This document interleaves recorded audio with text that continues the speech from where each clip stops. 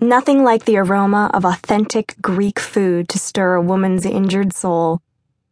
Paula Andrews had to walk around toys scattered on the front porch. She inhaled deeply and knocked on the door of the large 2-story wood frame house. Nestled among other old Tarpon Springs, Florida mansions, the Papadopoulos family home overlooked Anclote River's spring bayou. She heard the bustling and scurrying inside the house as she stood and waited. A wave of nostalgia blended with the smells coming from the house and flooded her senses.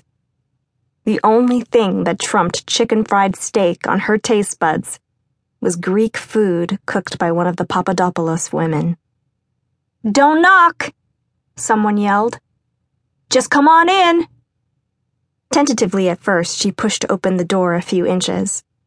When she was certain a small child wasn't smashed up against the other side, she shoved harder, making the heavy wooden door squeak.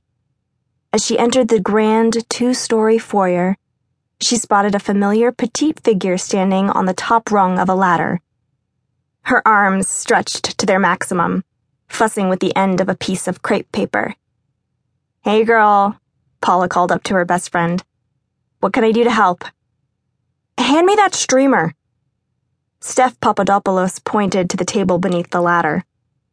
Paula grabbed the first one she came to and passed it to her friend. "Nick will love this." She surveyed the room and her eyes rested on the banner. "But why does it say, 'Welcome home, John Smith'?" Steph smoothed the tape over the streamer and chuckled as she stepped down off the ladder. "Remember that old family joke? Nick Papadopoulos is the Greek version of John Smith?" "Yeah, that's right," Paula grinned. "I do remember. And this is so you, Steph. Nick'll be beside himself when he sees all this." Steph snorted. "Nick's so full of himself, that's impossible." A couple of children scampered past them. Steph hollered, "Slow down or you'll break something." She shook her head. "I don't know where my brothers are, but they're obviously not watching their kids." "Young'uns. Gotta love 'em." Steph grinned at her. "You always did have a way with words." As if on cue, a shrill scream emanated from the other side of the wall. "Steffi! Joey put gum in my hair!" "Did not!" the little boy yelled back. "That's yellow gum in your hair, mine's blue." Steph groaned and rolled her eyes, but Paula noticed the spark of amusement on her face as she rounded the corner and placed her hands on her hips. "Okay, you two, enough of this craziness. Get me the scissors, Cleo, and I'll get that gum out of your hair." "No way!" the little girl giggled. "I'll get the peanut butter, that's what Mama always uses." Steph quirked an eyebrow. "This is obviously not the first time your hair's been tangled with gum." She plucked another streamer from the table and held it up. "Sometimes I think I'm better off than my brothers." "Not so much," Paula said. "At least they're married." She nodded toward the child who was still in Steph's grip. "And they have you to watch their little angels."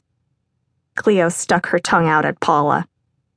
"Yeah, I know, they're all happily married and everything, but in my fertile family, kids follow shortly after the wedding, and the only time they're quiet is when they're sleeping.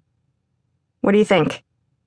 Paula contemplated making a face back at Cleo as she studied the decorations for a few seconds, then thought better of it. "Want my honest opinion?" "Of course."